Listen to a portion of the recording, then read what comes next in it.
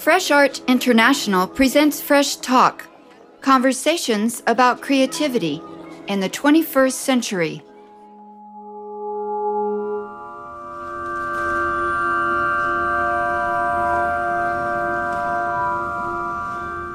I'm Kathy Bird. This is Fresh Talk with Camille Normand, an American-born artist that lives and works in Norway. We recorded the episode inside the Nordic Pavilion at the 56th Venice Biennale.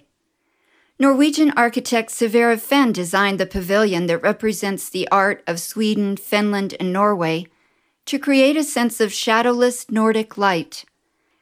This is the first time in recent years that Norway has presented a project alone in the space. The pavilion is situated on one of the main pathways through the park known as Giardini. The architectural design is quite the opposite of the classical temple style of the neighboring United States pavilion. The Nordic space incorporates the dark gray trunks of 3 live trees, its glass walls inviting a visual conversation with the surrounding topography, weather, and natural light. Normand's immersive sonic environment echoes and shatters those windows. In this unique setting, her project, titled Rapture, evokes harmony and dissonance at the same time. Rapture embodies poetry and catastrophe. Here and there beneath layered and angled, elegant wall-sized window frames lie sheets of shattered glass. From the ceiling at the far end of the room, speakers shaped like great microphones project tonal sounds and breathing. 3 female voices commingle with a unique musical instrument. The artist employs the installation and live performance to explore trauma and rapture. What is revealed? The complex interconnectivity of sound, myth, taboo, and science, all wrapped up in art and history. You had said you're responding to the architectural body of the pavilion itself, so let's describe what that means, the architectural body. Right. Well, this pavilion is very special, and it is flanked by very large windows on 2 sides. And conceptually, it's always wanted to explore the relationship between the inside and outside. And of course, that's what windows do. They are theoretically invisible borders between 2 different environments. And so I thought to consider, in my looking at the relationship between music and a body, I wanted to consider the pavilion itself as a body, and what might happen to that body if it were subject to extreme states of excitation, of excitement. So I attempted to reflect that through the installation, the architectural elements, the oscillating and contorted and moving windows, and certainly the broken glass, and also through the soundscape. The soundscape is composed of your glass harmonica sounds, right. and the voices of women. Right, exactly. Why women? Well, a lot of superstition is around the relationship between music and the body. And that superstition has largely been centered on women and sexuality in relationship to music. So I thought it was very appropriate to really focus on the voices of women, and also as a sense of an empowerment, because I think also women still today very much in a situation where we are facing these invisible borders every day. And I think it's quite a positive to suggest this as sort of breaking through some of these invisible borders through the breath of a woman or the sound of her tone. Normand describes the unusual electronic instrument at the center of this project.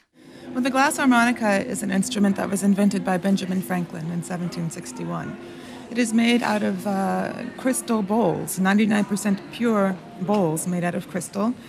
Each bowl produces a note. If you think of a piano keyboard, for example, 1 bowl per 1 note.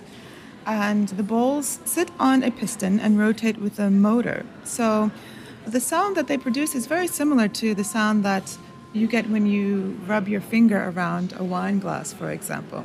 except the sound from a crystal is much more clear and much more visceral. It's very much a bodily experience. It's beautiful and also quite difficult to hear for a long time, I think. So I think a lot of the controversy around this instrument, I mean, when it was invented, Marie Antoinette learned how to play it, Mozart composed for it, and Franz Mesmer was hypnotizing hysterical women in his Paris salons. The world fell quickly in and out of love with the glass harmonica. If the sound was so powerful that it could cure you, then perhaps it could make you sick or make you crazy or even kill you. So suddenly it was actually outlawed in several European cities. And for 200 years, it ceased to exist. But it was in 1982 when a glassblower from Massachusetts was given contracts by Silicon Valley to produce crystal tubing that would be used in the production of computer chips. So in the process, he had all these little bits of crystal left over, and he thought, what am I going to do with these? And he said, oh, maybe I'll try to make that weird instrument I saw in a museum when I was a boy. What was it called? The glass harmonica. So after 200 years of non-existence, it was the digital electronic age that resurrected this instrument.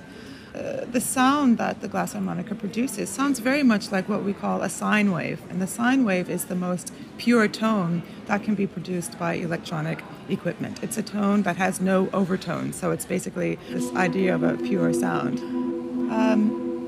I contest that idea. I think there are no untouched sounds because the minute that the sound touches our ear, they touch our bodies and our minds and our experiences. And so all sound, the moment that it is heard, it becomes associated with society and with culture. It's not possible to have a pure tone. I think it's fascinating. The idea of sound censorship. There are only two notes that all of these 12 women are singing.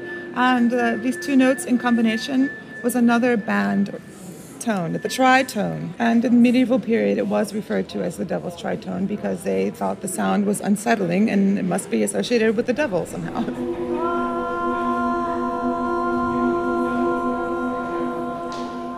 My last question is evoking the broader context of light, sound, and Venice. How are you responding to Venice itself in this project? Well, I think one very interesting connection is the water of Venice.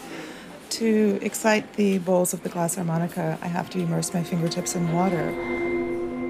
And so at that moment, it's almost like making a direct connection to the Venetian waterways. And these are very old waterways that have connected people all over the world for centuries. And so I think that's a very interesting moment of connecting history to the contemporary experience and certainly to the Venice Biennial.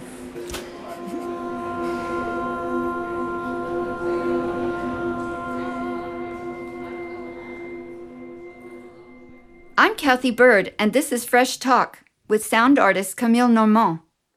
Learn more about the artist and the 56th Venice Biennale on freshartinternational.com.